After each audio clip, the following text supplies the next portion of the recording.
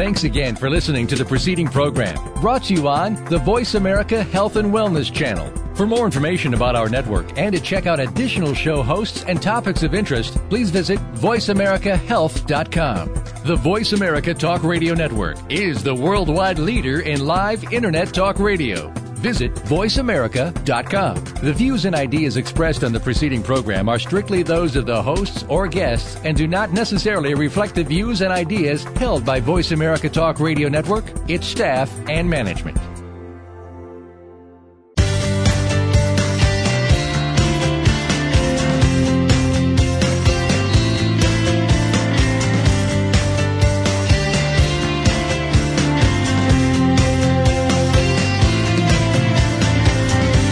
Have you ever thought about why people act the way they do? Why are some people more difficult to deal with, while others are always pleasant? Let's find out together. Welcome to Human Behavior. What a trip. Your host is Dr. Jonathan Brower. Our program combines expert guests with people just like you who have questions or comments. We'll have fun exploring human behavior. Now, here's your host, Dr. Jonathan Brower. Hi, everybody. This is Dr. Jonathan Brower. And my show is called Human Behavior, What a Trip. And we have an interesting trip today. Our guest is Joseph Scott Morgan, and he's worked as a medicolegal death investigator in Atlanta and New Orleans, investigating gruesome scenes Hollywood producers could never dream up. He's seen the impact death leaves behind, both on the loved ones of the victims and the people who spend their lives investigating the tragedies. So, welcome to the show, Mr. Joseph Scott Morgan. Hey, Jonathan. How are you? Hello to all of your guests. Yes, so I'm going to be Jonathan, you're going to be Joseph. And before we get into the actual meat of the show, tell us a little bit about your growing up and what it was like and how that impacted you for the job you had. Yeah, sure. I'll be glad to. First off, I live in the South. I've lived in the South my entire life. I was born in a relatively lower socioeconomic standing in northern Louisiana. What year were you born? Yeah, I was born in 1964. 1964 in a little town called, well, it's not really little. It's a town called Monroe, Louisiana. Yeah. I was born to teenage parents. My father was a very rage-filled man who had a proclivity for imbibing in alcohol. And I say man, he was only 18 when I was born. But early on he showed very violent tendencies. Even when I was in utero, my biological father tried to induce a spontaneous abortion by kicking my mother in the stomach. Wow. Yeah, we lived with my grandmother, and we didn't have very much money growing up. When I was about 5, my dad arrived at my grandparents' house, and he attempted to kill our whole family. He was going to shotgun us, and my grandmother at that point in time hid me beneath the bed. A very Southern Gothic kind of beginning. I have images of her, kneeling beside the bed in prayer as my father kind of threw furniture up against the outside of our old home. He was roaring drunk. My grandfather talking to himself in the adjacent room, and me just in pure terror. At any rate, like many situations back in the 60s, they gave my father a choice. They said, look, it was during the Vietnam War, you either go to the penitentiary or you join the Marine Corps. And so he chose to join the Marine Corps.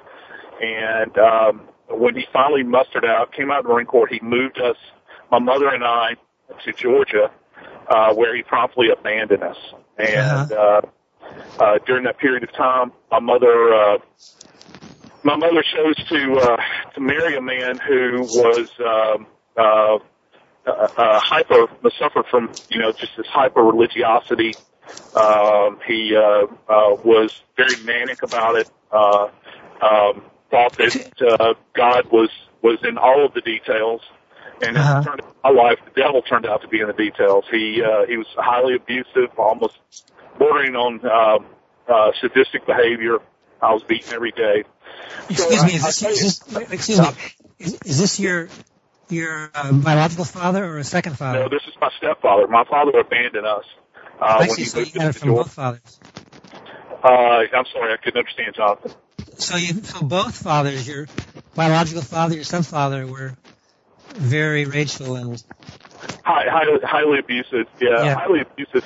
And I kind of looking back retrospectively, I kind of took this tone in my life of being a protector, being a protector of my mother. I think that this is a very common trait you find in children of abuse and children of alcoholism. Yes. And kind of in an odd sort of way, I had this almost pre-existing, if this is kind of odd sounding, kind of pre-existing patina of death that kind of lingered on our family. I was actually named after my great uncle, who was a homicide victim. He was a union leader in the South and was killed by a disgruntled union member. And so, I had this kind of legacy within my family of death and this kind of always being fearful. And even as a child, I remember, thinking that I used to, growing up in this very heavy-handed Southern evangelical environment, I always had this thought in mind, in my very childlike mind, that God was allowing all of the bad things to happen to me early in my life because I would rationalize by saying that all the good stuff was going to happen to me later on in my life. Yes. And it was a perfect storm. As I grew to maturity, I segued in as a very, very young man. As a matter of fact, when I was hired, I was the youngest medical legal death investigator in the United States at the time, working in a major metropolitan area, and that was in New Orleans.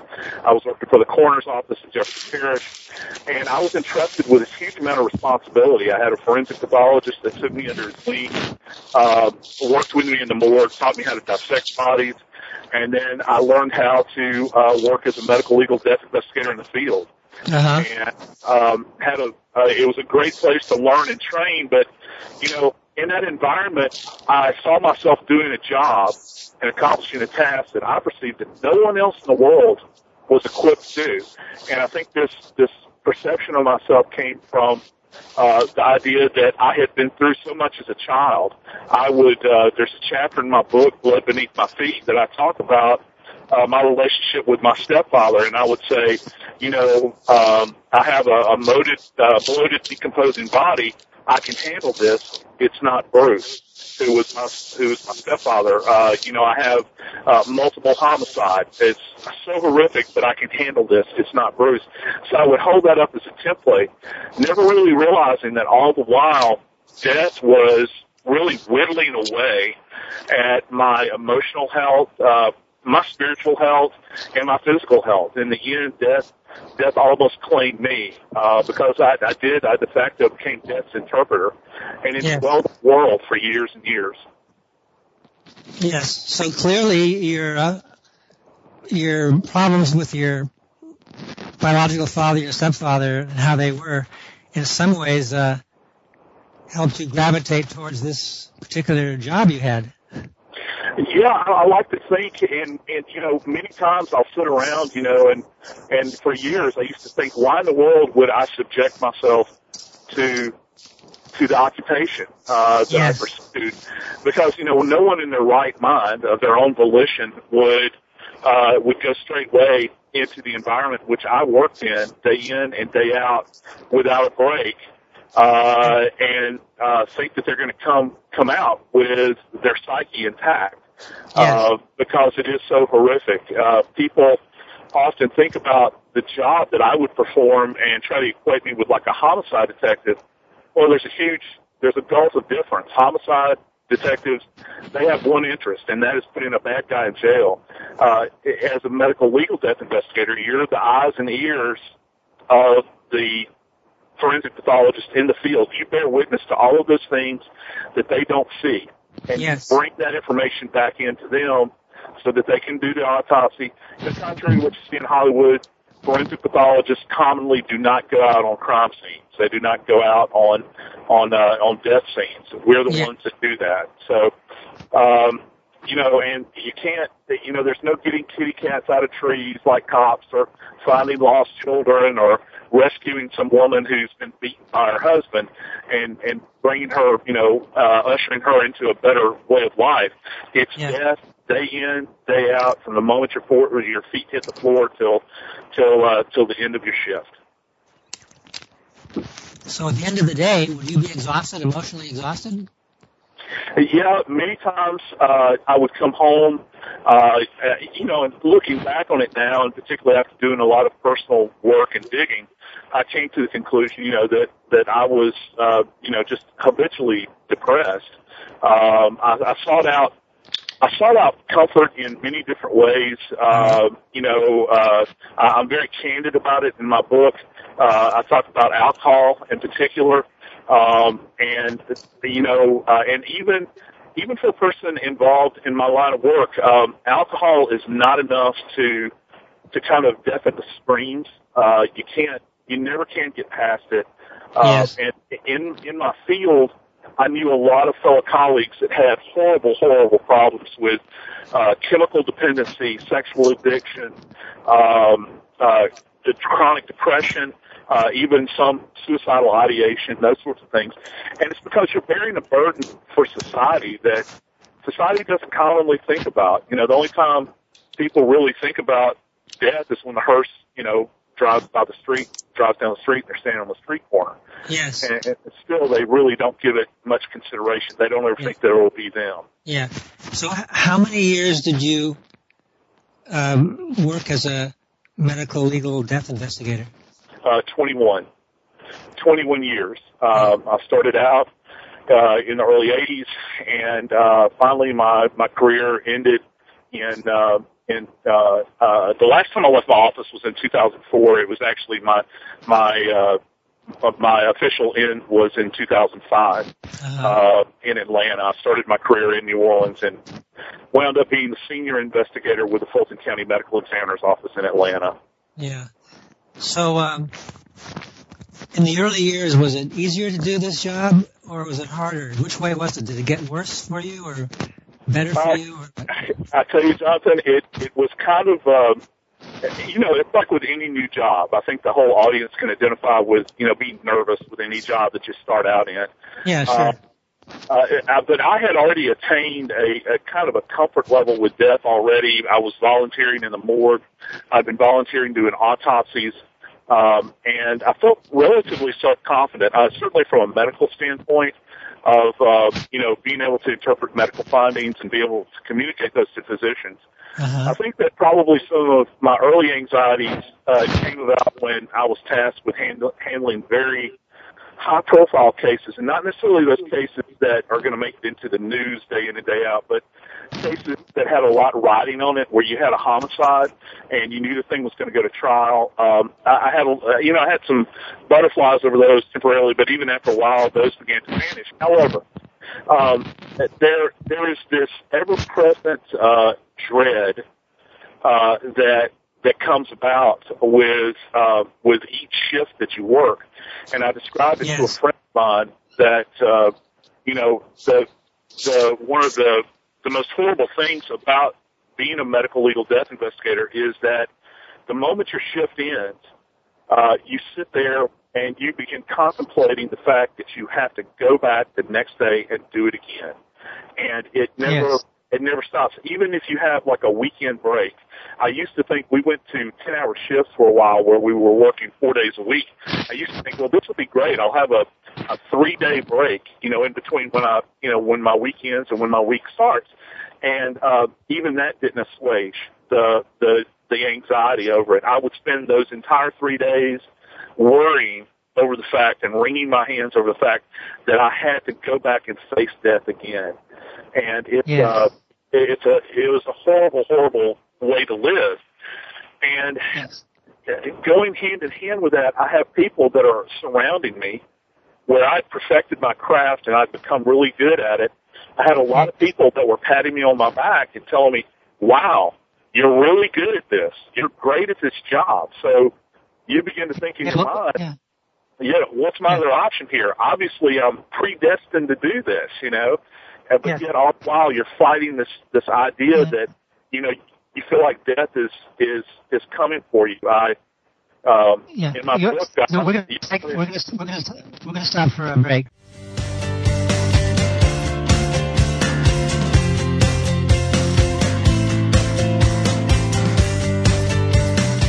Legal Shield. Total access. Everyone deserves legal protection. With Legal Shield, everyone can access it, no matter how traumatic or trivial. Check out players.buildinglastingsuccess.com and jjbrower.com. Call Jonathan at 805-535-5111. DefeatAnxietyNow.com is geared to help people suffering with anxiety and depression. Intensive, short-term, dynamic psychotherapy helps many people get to the absolute core of their problems and resolve them. Call Dr. Jonathan Brower at 818-707-4557. Interested in investing in real estate, leveraging other people's money? Call Jonathan Brower, and he can give you some more information. 805-535-5111. That's 805-535-5111. SportsPsychologySociology.com can help you improve your ability to excel and enjoy your athletic endeavors. Call Dr. Jonathan Brower at 818-707-4557. Your life, your health, your network. You're listening to Voice America Health and Wellness.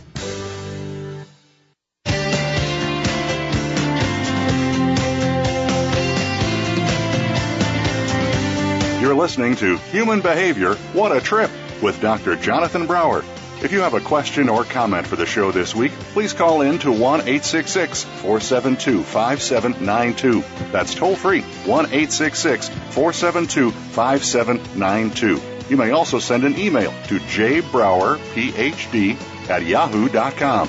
Now, back to Human Behavior, What a Trip. Hi, everybody. This is Jonathan Brower with my guest, Joseph Scott Morgan, and he's written a great book called Blood Beneath My Feet, The Journey of a Southern Death Investigator. You know, I talk about death from the perspective that if you've ever been to, and I know, you know, out on the West Coast, you ever go up into the rocky coast of Oregon, and I'm fascinated by that area that has those huge, you know, cliffs and stones that are out in the water, and you look at those stones and you think about all the years that the water is pounded against those stones and sand is blown against it and it's worn down. And the stones very well might appear the same, but they're not. They're always ever changing. Death is that way. Its breath kind of blows across the investigator for the entire career, and you never remain the same. And I know it sounds rather trite, you know, for people to say, well, this has affected me and it, you know, things will never be the same. Well, just keep in mind, as a death investigator, as a medical legal death investigator, you bear witness. Many times you're the only witness to all that remains of an individual that has passed away. Even their family is not there. Maybe the family abandoned them and left them a long time ago. And you're the historian of record. You're the person that is going to document as to whether or not this person was even here or not.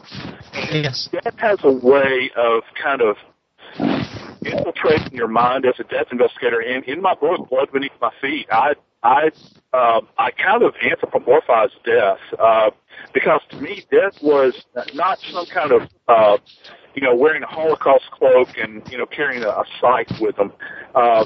He was like this entity in my life that would always, ever presently remind me, would speak in my ear, and every death that I encountered, every person that I saw laying dead before my feet,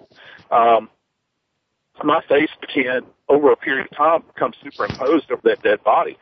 Death would kind of whisper in my ear, I can do this to you at any point in time I want to. And you begin to see all of these variables, you know, the different bizarre ways that you see people die. And the odd thing about it is, Jonathan, we as a group of practitioners are always having to view the abnormal in the context of the normal. Okay, yeah. And I'll give you a good example of that. We had, for instance, many years ago, we had what was called the day trader shooting in Atlanta.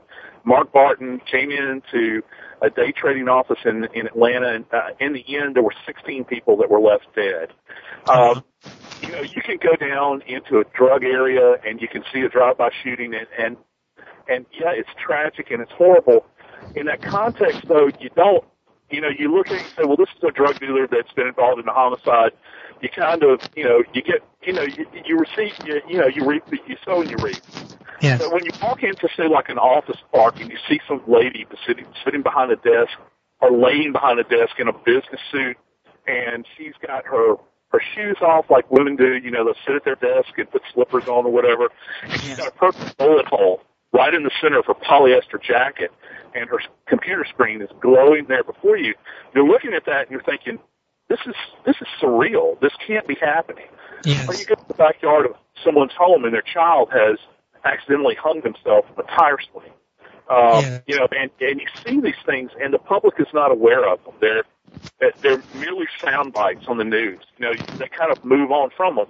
And as death investigators, we never truly get past that point. We can always have a remembrance of this, and it scars us. It scars us very, very deeply, and it scarred me. For years and years, I've dealt with nightmares and recurrent dreams and even occasionally flashbacks. It sounds horrendous, actually, for you to be involved in so much of this death stuff. So I'm curious, are you married and do you have any kids? Yes, I am. I'm married to probably the most tolerant woman in the world. Good for that. Who was my absolute salvation during all of this. She saw me go through a complete, total mental breakdown. And I have 3 lovely children. And I have a 4th son who's now deceased and is no longer with us. My children went through a lot of this career with me, and they bore witness to a father that couldn't even hold a fork because I had to shake so bad. That would wander around the house and not be able to sleep, and all of those terrible things that come along. A father that was habitually chronically depressed. Yes.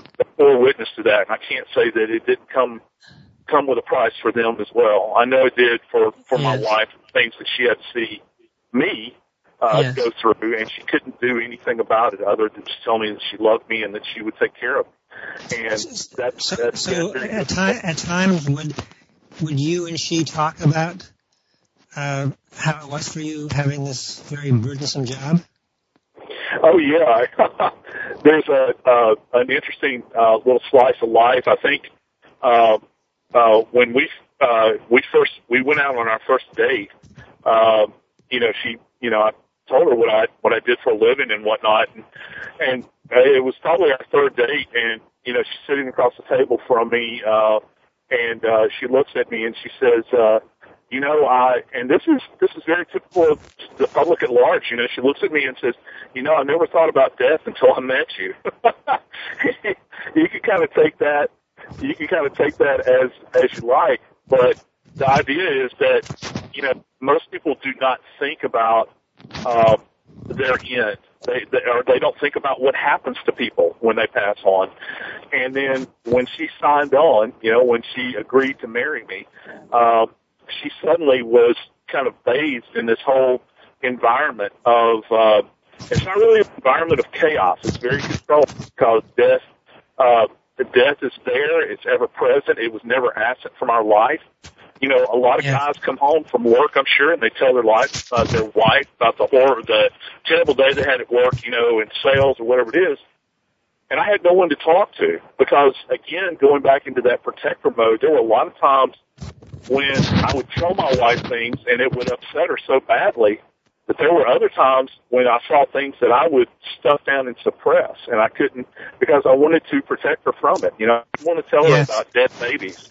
I didn't want to tell her about grandparents who'd been killed by their grandchildren, or neglected people. I didn't want to introduce that into her life, and so I kind of many times, to my own fault, I bore that burden by myself, and I would have been much better served if I had opened up, probably.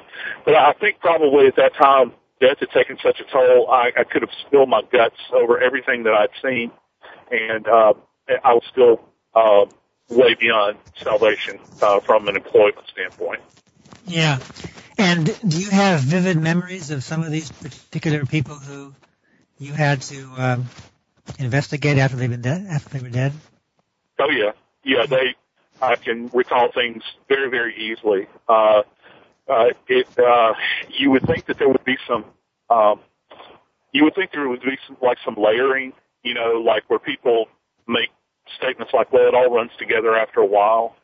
But there are cases that absolutely stand out in my mind that I remember in vivid detail. I remember a lot of these horrible things in my mind in the same way that people probably remember the births of their children or their first kiss or, their wedding or whatever it is. I have memories that are so, the things that I witnessed were so horrible that they're emblazoned. They're emblazoned in my gray matter. Yes. So, I'm reading some of your bio here. There was a time you were locked in a cooler with piles of decomposing humans. Yes, yeah. That sounds pretty ghastly. Yeah, it was, and that's. I write a story. There's a chapter in the book, which the book is in fact it's a memoir. Matter of fact, New York Times best-selling author Grant Jerkins, who's a friend of mine, read the book, and he told me when he read it, he said, "I've never read anything like this." And he wound up writing a blurb for my book, and he said that he felt as though that I had created a new genre when I wrote this book. And he said, "This is not just simply a memoir; it's a memoir." He said it harkens back to Raymond Chandler, but in a nonfiction manner. It's very dark. It has very strong kind of Southern Gothic overtones, and I combine stories from my childhood actually with cases that I worked as an adult, and kind of bring it all back around. It's not a device that I was ever taught because I'm not a professional writer. It was just something that I just naturally did, and I've received quite a enthusiastic response as a result of what people have read. But back to the story with the being in the cooler with the bodies. That case came about as a result of a hurricane that had capsized a barge in the Gulf of Mexico. We received the bodies in New Orleans. We had like 16 of them. They were all unidentified. We had to do all kinds of procedures in order to try to get them identified. At the time that this event occurred, our refrigeration system in the morgue was broken. And so we actually had to rent a refrigerated truck, and we actually laid the bodies out in the back of the truck while still conducting our regular everyday business. And I spent probably up to a week in there doing the things that we had to do with the bodies to try to get them identified. And just hang on to your thought. We're going to take another break.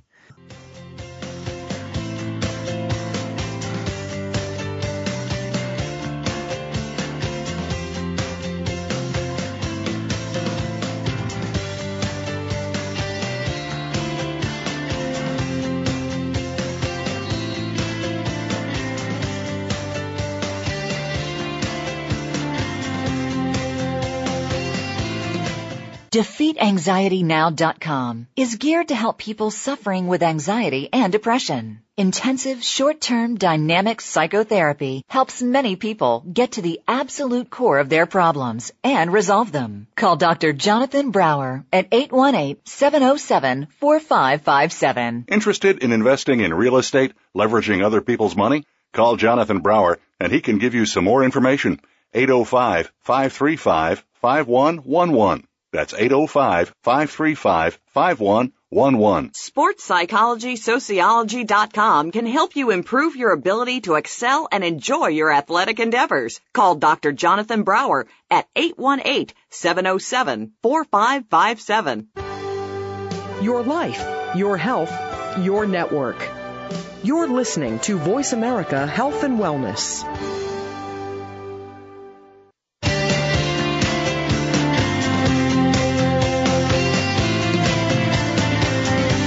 You're listening to Human Behavior, What a Trip, with Dr. Jonathan Brower.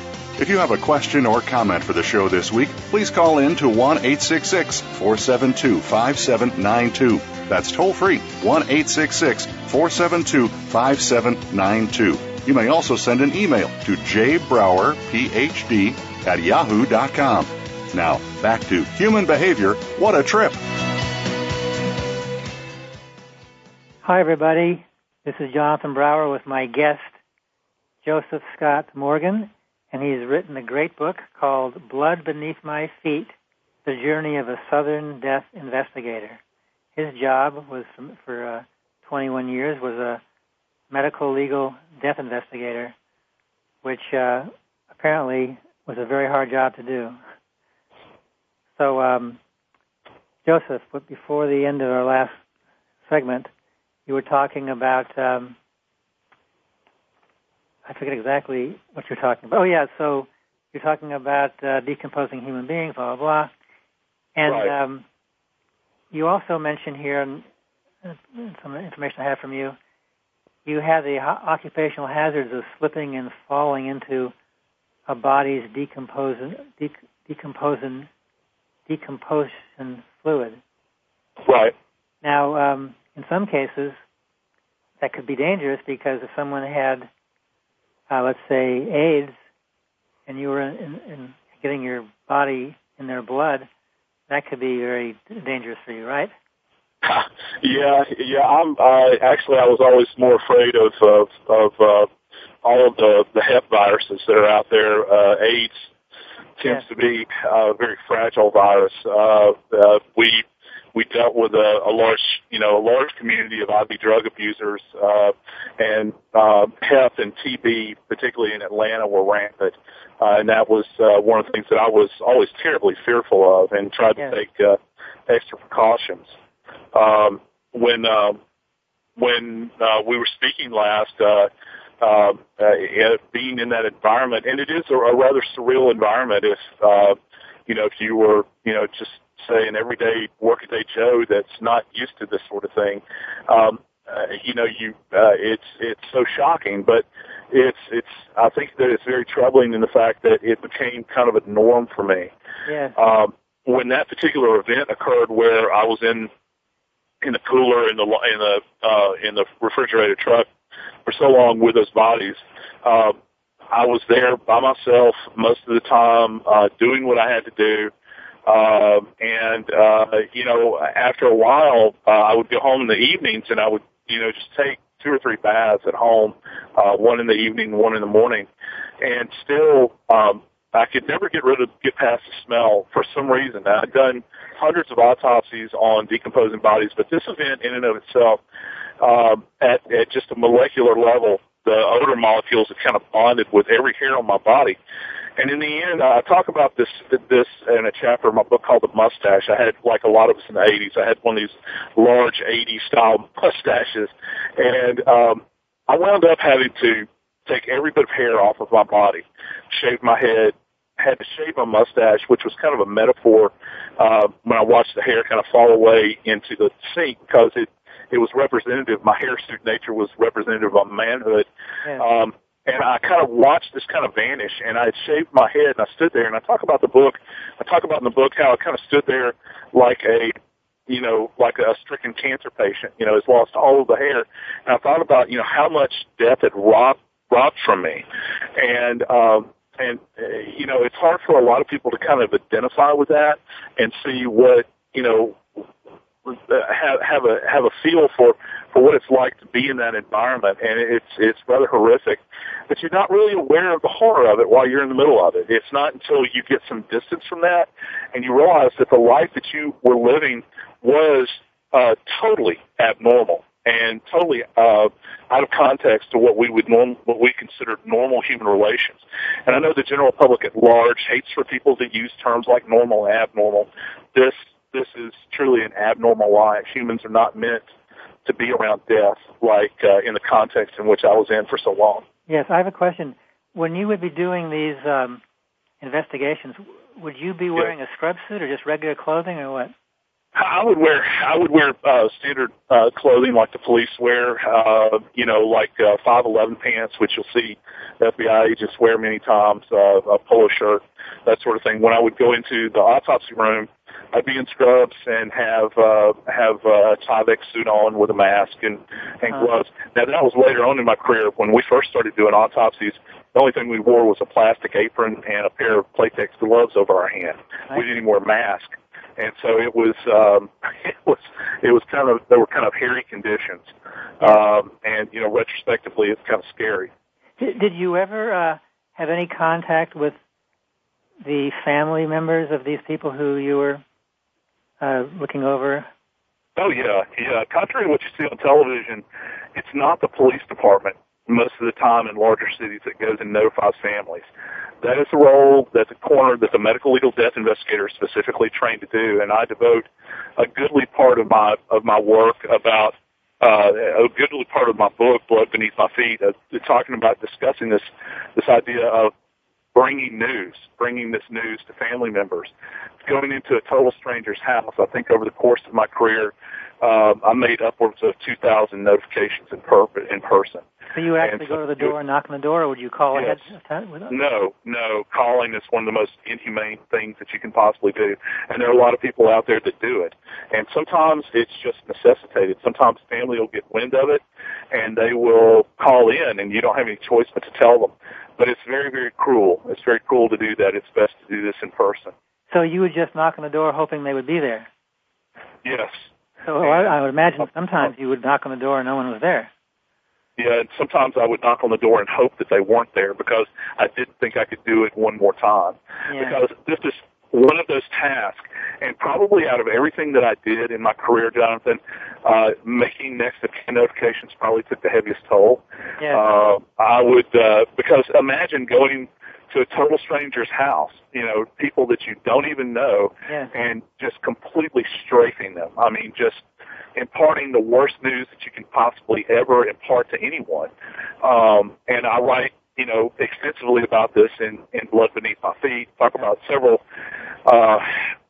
circumstances involving families, one in particular where I had to notify the same family within a 2-month period, within a 6-month period, and each their sons had both died in separate events. And I talk about the effect of that on me as a person, and what that event was like. And the name of that chapter is actually it's all in how you. No, it's not all. I think it's called "It's All in How You Say It," and it was quite a poignant moment. It's never an easy task. It's something that most people want to hem and haw and avoid, but you're called upon to do this task. Yes. And you're expected to do it to the best of your ability. Yes. I would imagine that the majority of the people you would meet when you knocked on the door and let them know about what happened to their son or the daughter, whoever it was, that most of these people would be very grateful to hear from you. No. They were not grateful to hear from me. As a matter of fact... not grateful that their child or whoever is dead, but the human being is giving them the what I would say is the prize or the good fortune to have a human being letting them know that you care about them enough to tell them. Yeah, I understand. I think that that takes being told that someone that you love is dead. That takes so much time to come to grips with that if there is a feeling of gratitude, that doesn't arrive on the scene for months afterwards many times. There have been many times where I was attacked, where I had families accuse me of being of the perpetrator. I've been struck in the face. I had one lady that fell to the ground crying out, and she actually bit me on the ankle. So this could be very dangerous then. Yeah, it can be. I mean, just keep in mind, this is probably the most, this is probably the single most destructive information that one human being can pass on to another human being. You are literally telling that person at that moment in time that their life has changed forever and it will never be the same, period. Yeah. And you can't get past that. You can't get past that. Yeah. So in your job, were you obligated to talk to these people at the door, or were you doing it out of your own will because you wanted to try to help them to some degree? Well, it's part of our training. It's part of our training to do this, and we are obligated. We are obligated to do this, and we have a responsibility to do it. I see. We would be how cruel it would be for me to not want to delay in doing it. Nothing is more horrible. Nothing could be more horrible than for a family to find out on the evening news that this event had taken place. Yes. And so it's something that we would take as very solemn. Let's take a very solemn attitude toward. Yes. Day in and day out. You never get used to it. You never do. I can't say that every event that I had in making notification, people were downcast over it. I actually had a wife whose husband was chronically unfaithful, and when she found out that her husband had died, she actually began to celebrate right in front of us. She became very joyful, celebratory, just very happy over the fact. Okay, you never know what kind of reaction you're going to get. Humans are interesting animals, that's for sure. So another question I just thought of, given the part of your job where you're supposed to go to these people's homes and notify them and all, how far would you normally have to drive? Because I could imagine you might have a huge territory to have to spend time driving. Yeah, you're absolutely right. I'd be willing to drive to the adjacent county. In New Orleans, for instance, we would go to the adjacent parish. They don't have counties.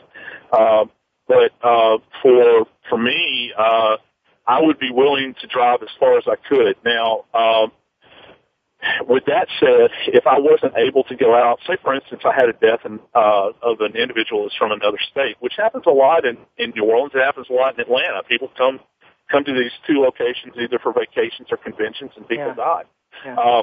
We would find out where the family lives, and we would get in contact with the local police department or the coroner's department in that location, and we would ask our colleagues on that end if they would be willing to go out and make a notification to the family. I see.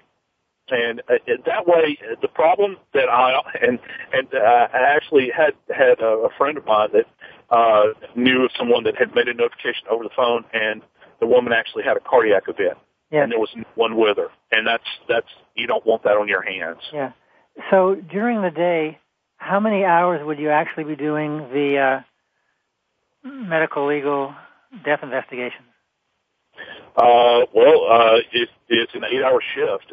Some shifts, it's a very reactive kind of occupation, because you can only really spring into action when death occurs. Now, there would always be follow-up investigations that you would have to engage in, because it was unidentified bodies were always popping up, so you're always working leads to try to get people identified. Right. So if you're busy working 8 hours a day doing the medical legal death investigations, and then you have to spend extra time going to people's homes, you had long-hour days. You could potentially, put in a 12-hour shift, and then you turn it around and you come back. Or it wouldn't necessarily be just notification. Notification is actually part of your shift. If you're on duty, you catch a call, you go out to the house, and you make a notification. You could be stuck at work for any number of reasons. Particularly if you have a multiple homicide, or in our case, like when the Olympics were in Atlanta and we had the Olympic Park bombing, that was an event that took, several days to actually work. And you are always on task with that. You can't not be there. Yeah. So prior to your having this occupation, were you in the military service before? I was in the Army National Guard for a number of years, and that ran concurrent with the period of time that I joined when I was in high school, and I wound up when my duties with the coroner's office in New Orleans became too overwhelming. When it got to the point where I had to devote so much of my time, I had to let my time elapse with the Guard, and I had to say farewell to them. I see. So when you watch, do you like watching detective movies and cop movies where they're shooting up and all that stuff? No. I would assume you wouldn't like it. I'm a Dumb and Dumber kind of guy. What? But I have to say, I've had, as a result of this book, I've had several people Yeah. I've had several people that have made mention that this book reads like a script, like a Hollywood script, and that wasn't my intention when I wrote it, but I've had a lot of interest relative to that. So we're very excited. We're very excited about the tenor of the book and the way it's being received. Yeah, I imagine it would be a bestseller because it's very compelling. We've had a lot of action. I'm with a smaller publisher, but a very good publisher, Farrell House. I turned down an offer from Doubleday, and because I like the way Farrell House does business, and they allowed me to tell my story, unlike a larger publisher may not have.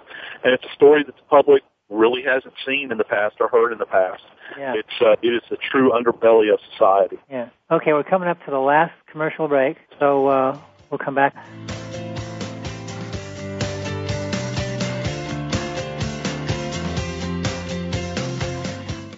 A healthy dialogue for your lifestyle. Voice America Health and Wellness.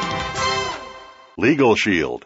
Total access. Everyone deserves legal protection. With Legal Shield, everyone can access it, no matter how traumatic or trivial. Check out players.buildinglastingsuccess.com and jjbrower.com. Call Jonathan at 805-535-5111. DefeatAnxietyNow.com is geared to help people suffering with anxiety and depression. Intensive short-term dynamic psychotherapy helps many people get to the absolute core of their problems and resolve them. Call Dr. Jonathan Brower at 818-707-4557. Interested in investing in real estate, leveraging other people's money? Call Jonathan Brower, and he can give you some more information. 805-535-5111. That's 805-535-5111. SportsPsychologySociology.com can help you improve your ability to excel and enjoy your athletic endeavors. Call Dr. Jonathan Brower at 818-707-4557. Opinions, options, answers. You're listening to Voice America Health and Wellness.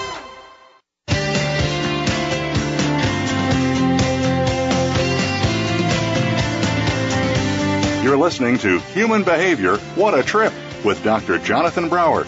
If you have a question or comment for the show this week, please call in to 1-866-472-5792. That's toll free, 1-866-472-5792. You may also send an email to jbrowerphd@yahoo.com. Now, back to Human Behavior, What a Trip. Hi, everybody. This is Jonathan Brower with my guest, Joseph Scott Morgan, the author of a relatively new book called Blood Beneath My Feet, The Journey of a Southern Death Investigator. It's a great read, and you might want to check it out. So, Scott, back to what we were talking about. Actually, I forget exactly what we were talking about. We can move on anyway. I got a question for you. You bet. Once you stopped being a medical legal death investigator, how did the relationship with you and your wife and you with your kids change, if at all? well, let me back up and tell you, the last time I left my job was in the back of an ambulance, headed to a major hospital in Atlanta, for probably the 4 months prior to my career ending. I had 3 episodes, I think, where I thought that I was having a heart attack. And of course, as, I'm sure a lot of people have a keen ear for what I'm about to say. Yeah. Those all turned into panic attacks. You have high anxiety.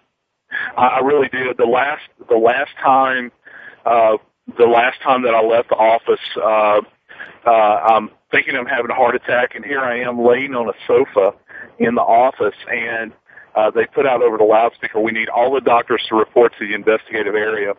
And here I am, and I'm laying on a sofa, and all of these, the doctors, of course, at the medical examiner's office are all forensic pathologists. Yeah. And here I am, I've really come to loathe these people, and because of everything that they represent. And here I am thinking that I'm in my last throes of life, and I'm surrounded by them. And, I kind of joke about this in the book. I look back on it retrospectively, and I think, were these guys looking at me because they were thinking about trying to help me, or were they watching me as like an academic exercise to see what was going to happen as I die? Yeah. And probably the greatest sound I'd ever heard in my life was the sound of the ambulance siren. And it took me away from there, and I never went back in the office. As a matter of fact, my wife had to go physically and clean my desk out for me. When I was in the hospital, a cardiologist saw me. I was in for like 3 days, and I'd already been seen by a cardiologist. And the guy came in the room, and he said, "Mr. Morgan, you don't need a cardiologist. Your heart is fine. They've done all these tests on me, stress tests, PET scans, the whole 9 yards." Yeah. He said, "You need a psychiatrist." And that was something I absolutely positively did not want to hear, because I knew that was coming. I knew enough about human physiology and about what I was enduring, but I never could escape it. And it took this horrible confluence of events to get me to the point where I was driven to my knees to be humble enough. Yeah. And when I'm sitting there, I'm thinking, you don't understand, man. I don't need a psychiatrist. I'm this flinty-faced Southern male that can trudge on into the maelstrom. I can handle anything. I have seen so many things that are so horrible. I can deal with this. And it turned out I couldn't deal with it. It almost claimed me. And I wound up going to see a psychiatrist. I was in a state where I'd had the shakes for a long time. Now I was really terrified. I shook everywhere I went. I looked like I had some kind of neurological disorder. Yeah. The lady who was an older lady that was a psychiatrist, she was sitting across the desk from me, and she said, "Mr. Morgan, I have to say that out of all of my years in practice, you're the worst case of PTSD I have seen since my residency working with Vietnam veterans." Uh-huh. And that kind of shocked me back into a reality of what I was faced with. And then she told me, the final blow was, she said, if you decide, you have 2 choices. You either get better under my direction, or I will have you judicially committed, and we will have you hospitalized for an extended period of time. Uh-huh. And I was faced with this. I was like, oh, my God, I can't go back to work. Now, what am I going to do? This is the only thing that I've ever known. Yeah. And I've had all these people telling me I'm so great at it. Yeah. And in the end, I was just kind of stripped bare. And in the end, I was nothing more than just a Joe. That's all I was. I was just a person without a country, relative to my occupation. I didn't know what to do with myself. And it's a horrible feeling. I mean, it really is. But yet there was this incredible relief that began to kind of invade me. this peace that came upon me that I'd never had before. I was able to laugh and smile again, but still, I couldn't develop terrible agoraphobia. I could go into stores with a lot of people. I couldn't even go to church without having to sit by a door so I could exit the place. And still to this day, I can't. It's hard for me to be in large groups because it just makes me hyperventilate. Yeah. But things are better than they were, and that's something to be happy about. Good. So overall, is your relationship with your wife and your kids better than it used to be? Absolutely. It's they are absolutely my rock. We spend as much time together as we possibly can. And I teach college now, and I teach forensic science. And one of the things that I tell my people when they ask me, in the end, what did you learn from what you did? And the reality is this: I think the thing that I took away from the job, and this is going to sound very Pollyanna, but the thing that I took away from my job was that I learned how to hug my family a little bit tighter, because you never know when the specter of death is going to come, and you really try to have this real lust for life. You want to experience life and enjoy those moments that you have, and I fail at it every day, but I try really hard to shoot for that goal because life is so very, very short. So if you had solid parents who were able to be very warm and nurturing, it's very likely you never would have ended up in the occupation you had. I guess I could probably say that. Yeah. I don't know what else I would have done, and you don't necessarily get a second chance at it. God only knows, where I would have wound up. You might have gone to medical school. Who knows? Yeah, you very well might have. I wound up getting a master's degree in forensic science, and I'm thankful for that degree because, it's not wasted. My career and my life is not wasted because I'm just getting notice here. We have to say goodbye. Our time's up. Sure. It's been great talking with you. I wish we could have a 3-hour show. Maybe I'll have you back in time for a second half of it, okay? I'd love to. Absolutely. Okay, I really enjoyed you, and I'm going to call you later today or tomorrow anyway. Okay, yeah, give me a call tomorrow. That'll be fine. Okay. And have an engagement this evening. Thanks. Okay. It's been a pleasure having you. You were great. Be well, Jonathan. Take care. Bye-bye. Thank you again for listening today. Tune in every Tuesday at 5 p.m. Eastern Time, 2 p.m. Pacific Time for Human Behavior, What a Trip, with Dr. Jonathan Brower on the Voice America Health and Wellness Channel. Have fun experiencing your human behavior. Thanks again for listening to the preceding program, brought to you on the Voice America Health and Wellness Channel. For more information about our network and to check out additional show hosts and topics of interest, please visit voiceamericahealth.com. The Voice America Talk Radio Network is the worldwide leader in live Internet talk radio.